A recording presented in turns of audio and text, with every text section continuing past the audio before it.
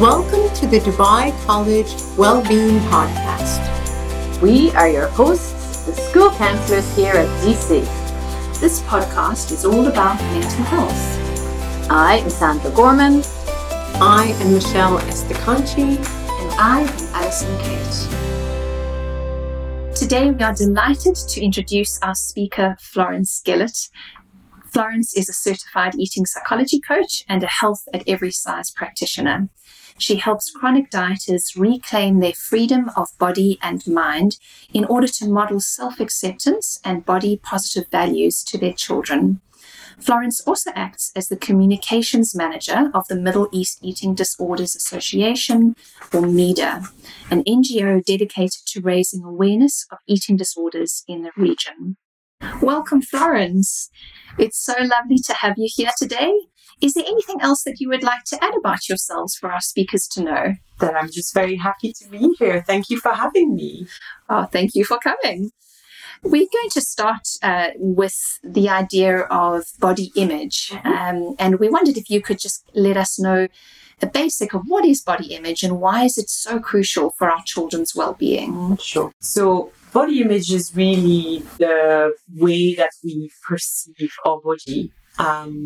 We seem to think that it has something to do with the way we look from the outside, but it's really about how we perceive ourselves more than how we look. So it's mostly in our brain, not so much in our fat cells, which is something we use a lot at MEDA. Body images has four different parts. There's the perception that we have, there's the thoughts that we can have around our bodies, the emotions and the feelings, but it's also the behaviors that we're going to put in place to respond to how we feel and perceive our body. We know that body image is the number one factor affecting our self-confidence. And as such, that's why it's so important for our kids growing up to nurture a body image that can be as positive as possible. Why? Because we know that body dissatisfaction, so not feeling happy about our bodies, is creating a lot of issues physically and mentally. So to give you an example, we know that teenage girls today, about half of them will engage into weight control management behaviors that are not healthy. And so this usually stems from body dissatisfaction. So because of that body dissatisfaction, they may engage into taking diet pills, into fasting, into purging, into taking laxatives. And all of that all those behaviors come directly from the fact that they're not satisfied with the way their bodies look.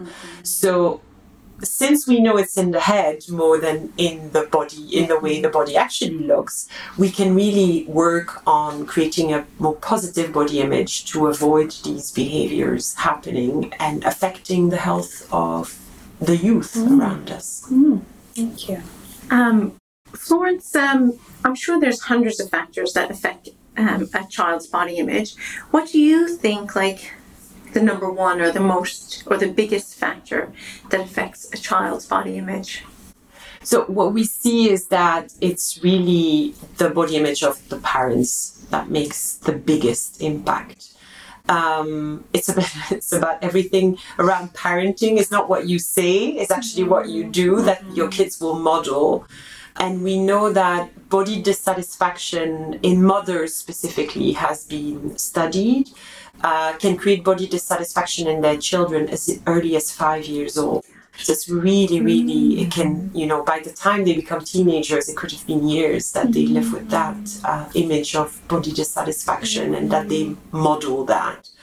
So the first thing that I usually try and tell parents to do if they want to create a positive body image in their children is really to be able to be more at ease with their bodies, which is not always easy. And, myself have been struggling with that for most of my life until I was probably 35 and then decided to do something about it. And what my decision really what made this decision for me was to see that it had an impact on my children. And they were quite small at the time. They were 4 and 5. So they had already noticed that I was not eating the same as them, that I was not moving the same way, that I had this urge to do a certain amount of things around food and exercise in my body. And that really concerned me. I could see that I was creating another cycle of dissatisfaction. So what I would say for parents listening today is one of the things that they can do is really work on their own body image, accepting their body exactly as it is. Avoiding dieting is a big one. Dieting is super normalized in our society as something healthy, quote unquote. The reality is it's not evidence-based to be a healthy behavior. Because what happens is that we know that most of the dieting attempts end up in weight gain rather than weight loss long term. But also it destroys a little bit the trust we have in our bodies and how we can respond to its needs. And that over time actually creates more body dissatisfaction. So dieting, if you can avoid dieting, restraining, sometimes, we see this difference between restriction and restraining, which can be more mental. It's kind of, I eat the food, but while I eat it, I say I shouldn't eat this. That has an impact also on how we feel. It's really seeing movement for well-being rather than to achieve a certain aesthetic body or a certain weight and size. And it's avoiding comments on food and on bodies, whether it's your body as a parent, or your child's body, or anyone's body that you might be commenting about. It would be much better to try and avoid that. And it's not easy. It's really ingrained in us to make that comment. Even when we see friends, we will say, oh my God, you look great, You could change that and try to change it into, oh, I'm so happy to see you. I'm so happy we're together. I haven't seen you in a long time.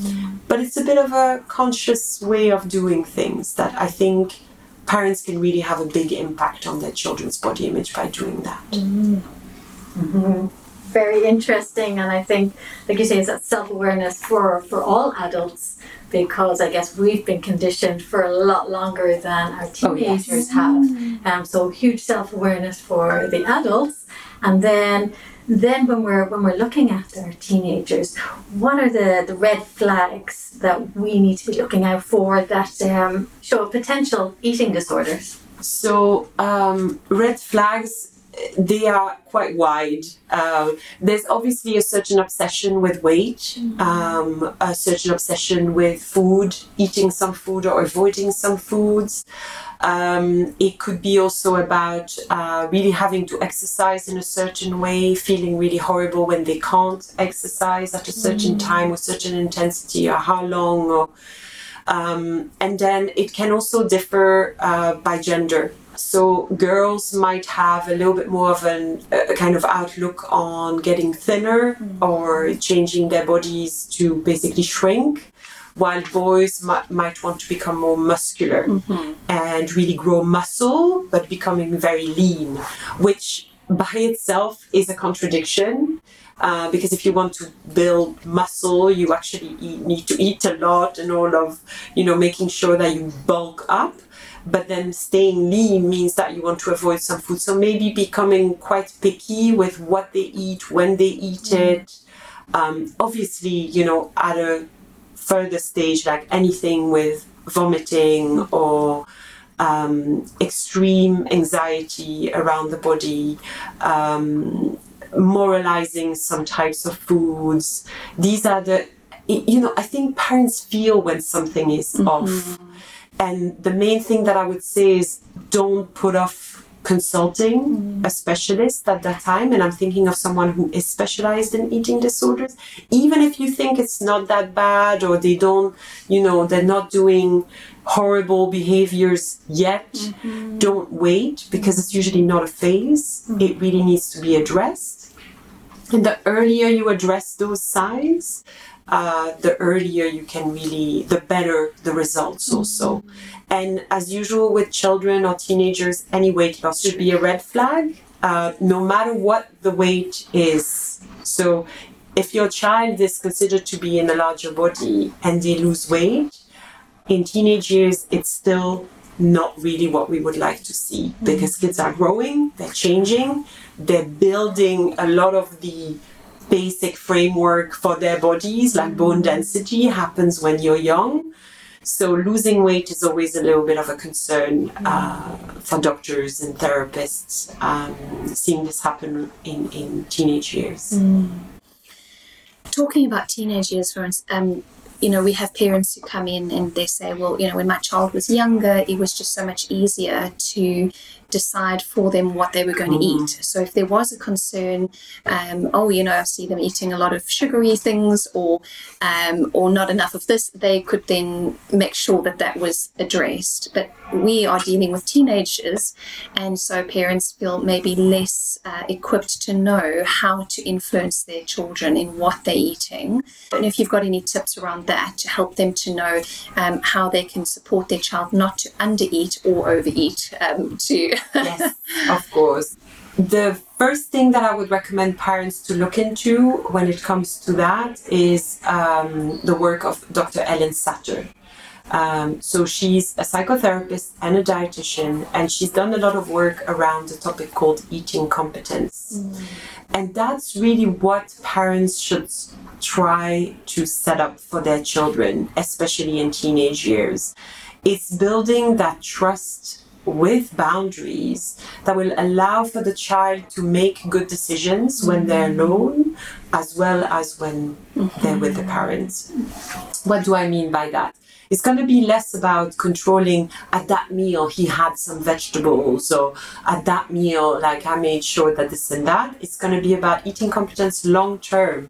So it's going to be about, how do I teach my child to be able to make those choices as they're growing up and spending more and more time without their parents making those meals or eating out and all of that. So one of the things that I like to say to parents is, forget about the meals you can't be at or control. Let them pick. Don't come back and say, I'm sure you had the bad choice, right? As I said before, we don't want to comment on food saying it's bad or good, it's junk. No food is junk, really, because it's still energy that goes into the body. I'm not encouraging kids to go and eat at McDonald's every day, but I don't like the term junk because I feel like it still makes it like it's really trash that we put in our bodies, and I don't believe it is. It will happen that our kids go and have fast foods, especially in teenage years. I mean, it's super cheap and it's super convenient and they like to hang out there. So forget about the meals that you can't control. What you can control is to have the meals at home. You still decide what goes on the table, and you make them as pleasant as possible for your teenager. What is fascinating about family meals is that there's studies out there that show that kids who have got even just twice a week a family meal where they sit down with their parents, everybody eats the same, there's a pleasant atmosphere around the table, they not only do better nutritionally and health-wise, but they do better academically. And that to me was, when I read that, I was like, wow, this is incredible. But these are kids that are also less likely to go into trying alcohol or smoking or drugs, because they feel safe and protected by their family. This is the time you have around food to connect with your teenagers as well. So I would say invest time to be with them at mealtime. I know this is hard. I know a lot of people work really, really hard here in Dubai. But even if it's at the weekend, even if it's one night in the week that you can do that, sit down with them. This is when you can control what goes on the table as well. Let them eat. Don't comment about you take more of the pasta and less of that. No, make it a safe space. Have nice conversations with them. And then I would still, encourage those parents who are concerned about weight in their teenagers to really try to organize movement as a family again. So organizing ways to move their bodies in a way that is not about aesthetic, but it's really kind of part of a family activity that they're going to do. And again, realizing that health is a lot wider than just weight and size. But maybe this is another topic because it's a deeper conversation. I don't know if you're ready to have that. Perhaps. What if I feel okay with my child's weight, but my child doesn't feel okay, or they're saying, I feel fat, I don't like how I look, or you can just sense that they're not happy with their bodies? How do I support them, react to that? What conversations to have? How, as a parent, can I do my best when they feel that way? I know, it's so hard, right, when it happens. It definitely happens. My kids are only 10 and 11, but I've had those conversations. My son actually broke his ankle and spent a good 4 months away from sports. And he was really into sports. And that, I'll start it again so you can edit it. So my son broke his ankle, had a few months away from sports, although he's really into it. So his body changed a little bit due to the inactivity. And it came up, the idea of I feel fat. I feel not well in my body. I don't feel strong. And we had this conversation. When that shows up to me, I always try to think of what hides behind the term fat, because fat is not really an emotion. And to come at it without judgment, because I think the natural tendency that we will have is to say, but no, you're not fat, but you're beautiful. Come on, what are you talking about? But that implies, what does that imply?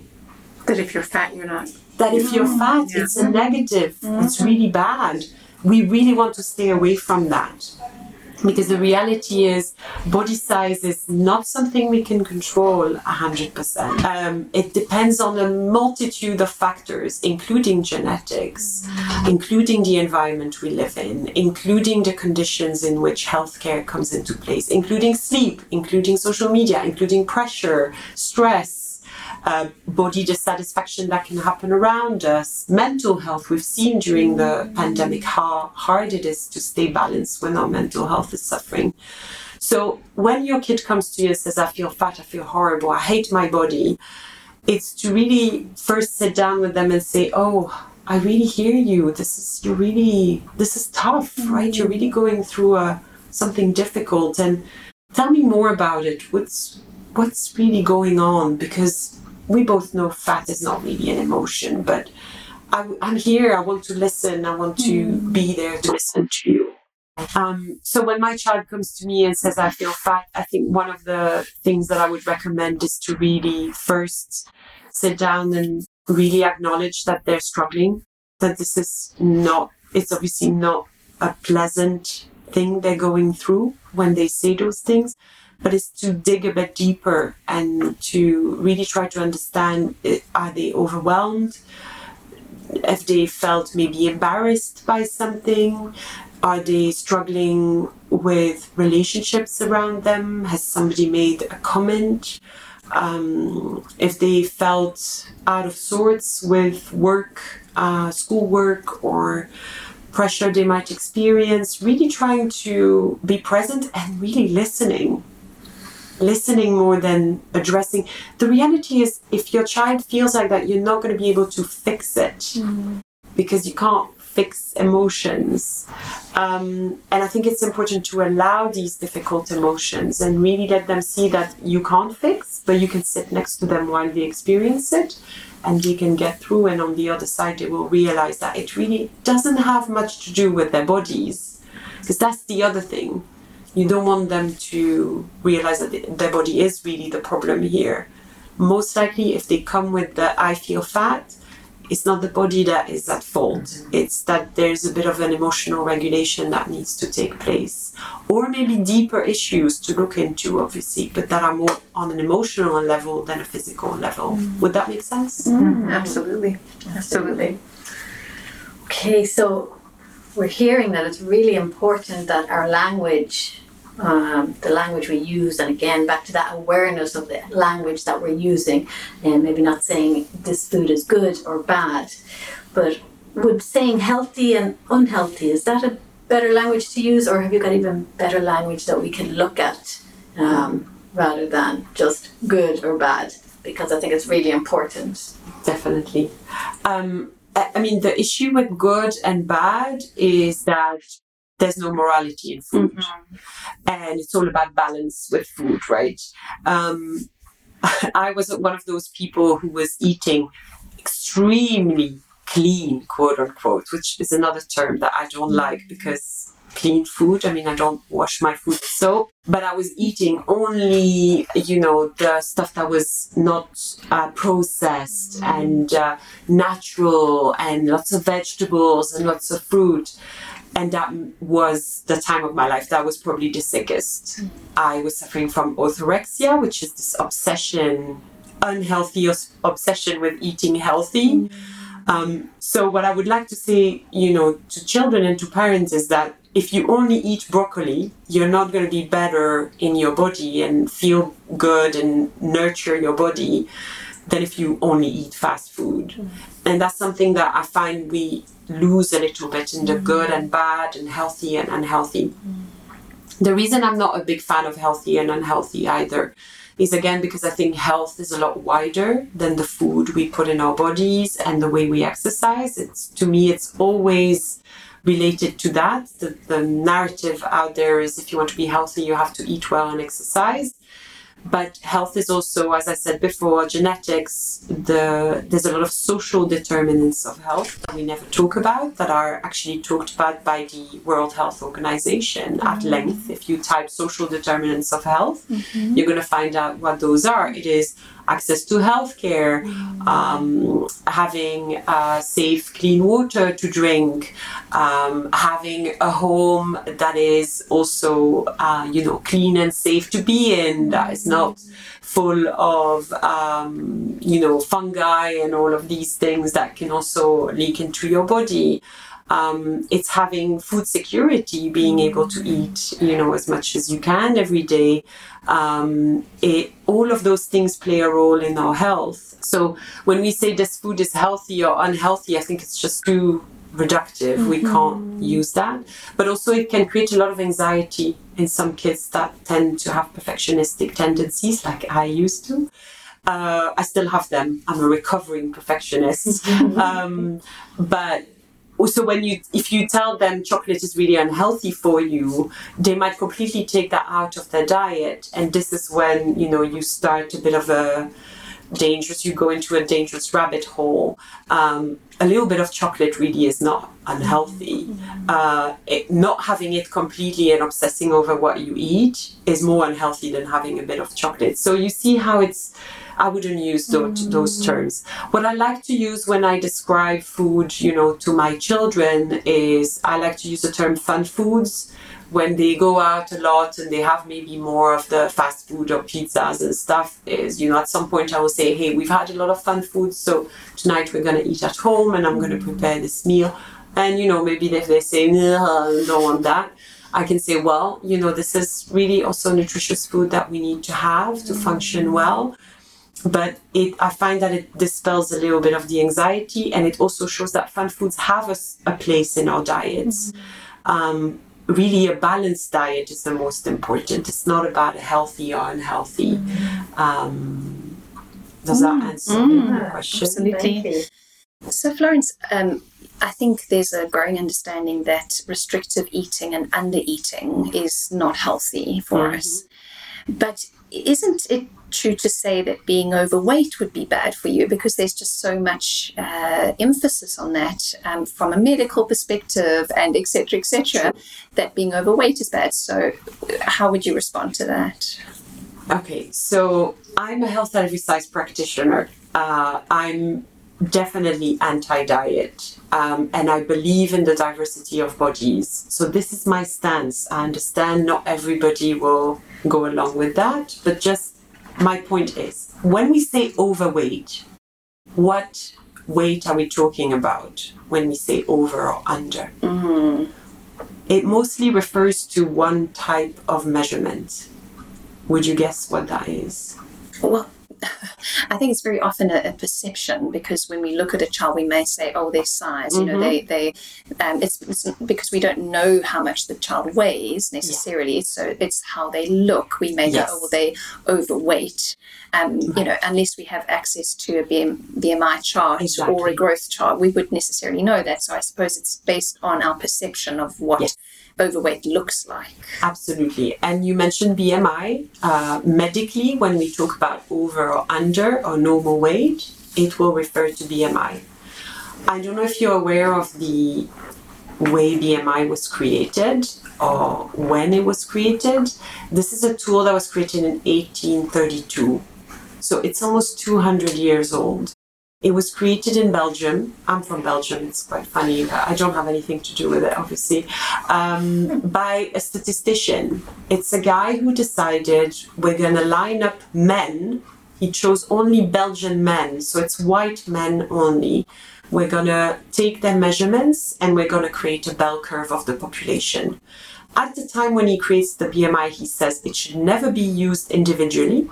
It is only to be used at the level of the population to create that bell curve. Most of the population will be within a certain range, and then there will be extreme that are outside of the range. And it should never be used to define whether someone is healthy or unhealthy. This is in 1832. You can imagine the world has changed quite a bit. And you can see when you look at the ratio of BMI that it's just the height and the weight. It doesn't take into consideration gender. It's actually based on just white male data as well, so it's not representative. It doesn't take into consideration muscle, bone density, percentage of fat.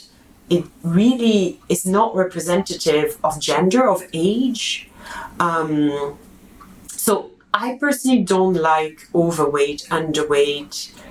Obesity is not a word that I use because I find it's pathologizing to say someone is in a sick body because they're just in a larger body. We know that there is body diversity in the world.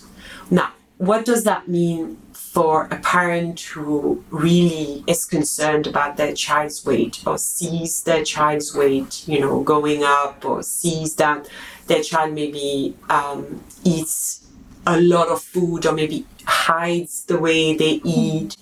I totally understand this is really concerning. But the first thing to look at is not specifically the weight, it's more the behaviors.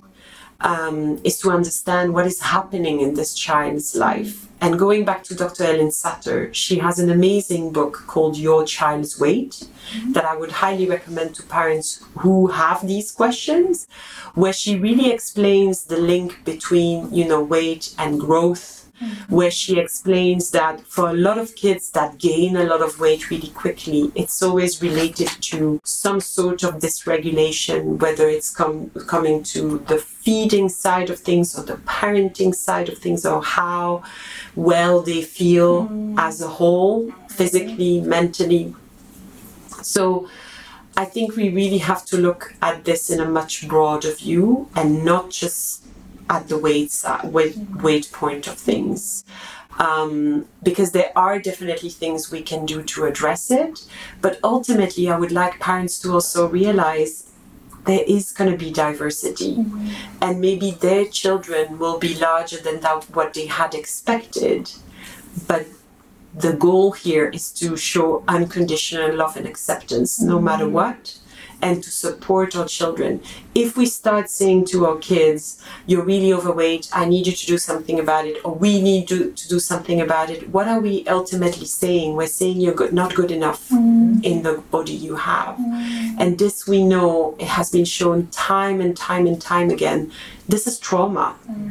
This is weight oppression. And you know what the worst impact of weight trauma or weight bias or weight stigma is? That people go into more eating. They will go into more eating disorders. They will go into horrible weight control behaviors. They will try so bad to come out of it, and it usually is getting to worse implications. So if you're not sure what to do, it's always good to consult someone who has expertise in eating disorders, even if it's weight gain, gaining weight. Go to a dietitian if you want to, but get someone who knows eating disorders, because they might find out that your child is struggling some way and that it's actually gaining weight, but it's still a sign of something is kind of not quite right. and really be conscious of always keeping the relationship safe between you and your child. I wonder, like, even as a parent, if we feel that we're doing really well at being accepting, loving, and encouraging of our children's body, and then we have all this social media around us that has, like, really powerful influence on our teens and often shares unrealistic and dangerous behaviors, it's really hard to deal with. And what can parents do when they're faced with all these messages that are just really out of their control but prevalent? Totally. So I think it's going to be about boundaries again. We all know it's going to be impossible to shield our children completely from social media. It doesn't make sense. We can probably try and delay access to social media as much as possible. Once they have access, I would say, let's put boundaries in place. For example, we talked about family meals earlier. Family meals should really be a time when no one around the table has access to their phones, where they can really focus on the moment. Is setting boundaries about when they use their phones, maybe setting boundaries about which apps they're allowed to put on their phones as well. And then once they have that access, it's about really developing their critical sense so that they don't take for granted everything that they see on social media. And they're able to say, I see this, but I know it's probably untrue, unreal. And I can look at it with a bit of distance. I encourage parents to sit with their children and look at social media together. Interest themselves into, hey, who are you following? Like, what are they talking about? This is extremely hard to do, by the way, without judgment, because I've done that with, my kids are young, they don't have access to social media, but they look at YouTube, right? So sometimes I will sit with them and watch YouTube with them. The amount of stuff that they watch that I find completely ridiculous. But it's really going at it from a non-judgmental point of view. Maybe making it about laughing a little bit about it. Hey, have you noticed? Like, this is really weird. Like, look at this person. What are they doing? Would you ever do that? Like, does this happen in real life? They have time to do this? Taking it from a non-judgmental perspective, but where you can add a bit of distance between what they see and what will apply to them. I would encourage parents also, if they see that a lot of the child's feed is really, this unattainable idea of beauty, to try and diversify their feed. It's again been studied that the more diverse bodies we see, the better we feel in our bodies. And unfortunately, the algorithm of social media pushes to us this unrealistic beauty ideal. So really concretely looking for people that live in larger bodies and disabled bodies and all sorts of racial backgrounds, there's so many people now online who live in larger bodies and are athletes, are runners, are yoga teachers. We need to see these people because in traditional media we have not seen them, and we know the effect it can have. So with social media, there's a silver lining, is that you can tailor your feed. And so you want to really customize it to see a wider diversity. That's what I would start with. Great. Florence, this has been amazing. We hope all our listeners have enjoyed this really informative and practical podcast. Thank you very, very much for coming in today. And could you just let people know how they can connect with you? Yes, of course. So thank you so much for having me. People can find me on beyondbodyimage.com. So it's all attached. And there they can have access to, if they want to book a 30-minute consult. This is usually where I start. I help parents if they really are struggling, or I redirect them to another professional if they don't really know where to go. I also have podcasts. I edit 2 different podcasts, one for the Middle East Eating Disorder Association, where they can also go. They will find resources if they want to diversify their social media feed. They can look at it. They will find books and documentaries and stuff that they can watch with their kids, or talking about all sorts of issues around the body, sometimes also talking about sex education. This is all part of it as well. So this is all on beyondbodyimage.com. Fantastic. Thank you, Florence. Really appreciate it. Thank you so much. Thank you to you, our listeners, for taking time out of your day to join in our discussion about mental health. If you want to hear more, please stay tuned for our next Dubai College Wellbeing podcast. And if no one has told you today, know that you are enough.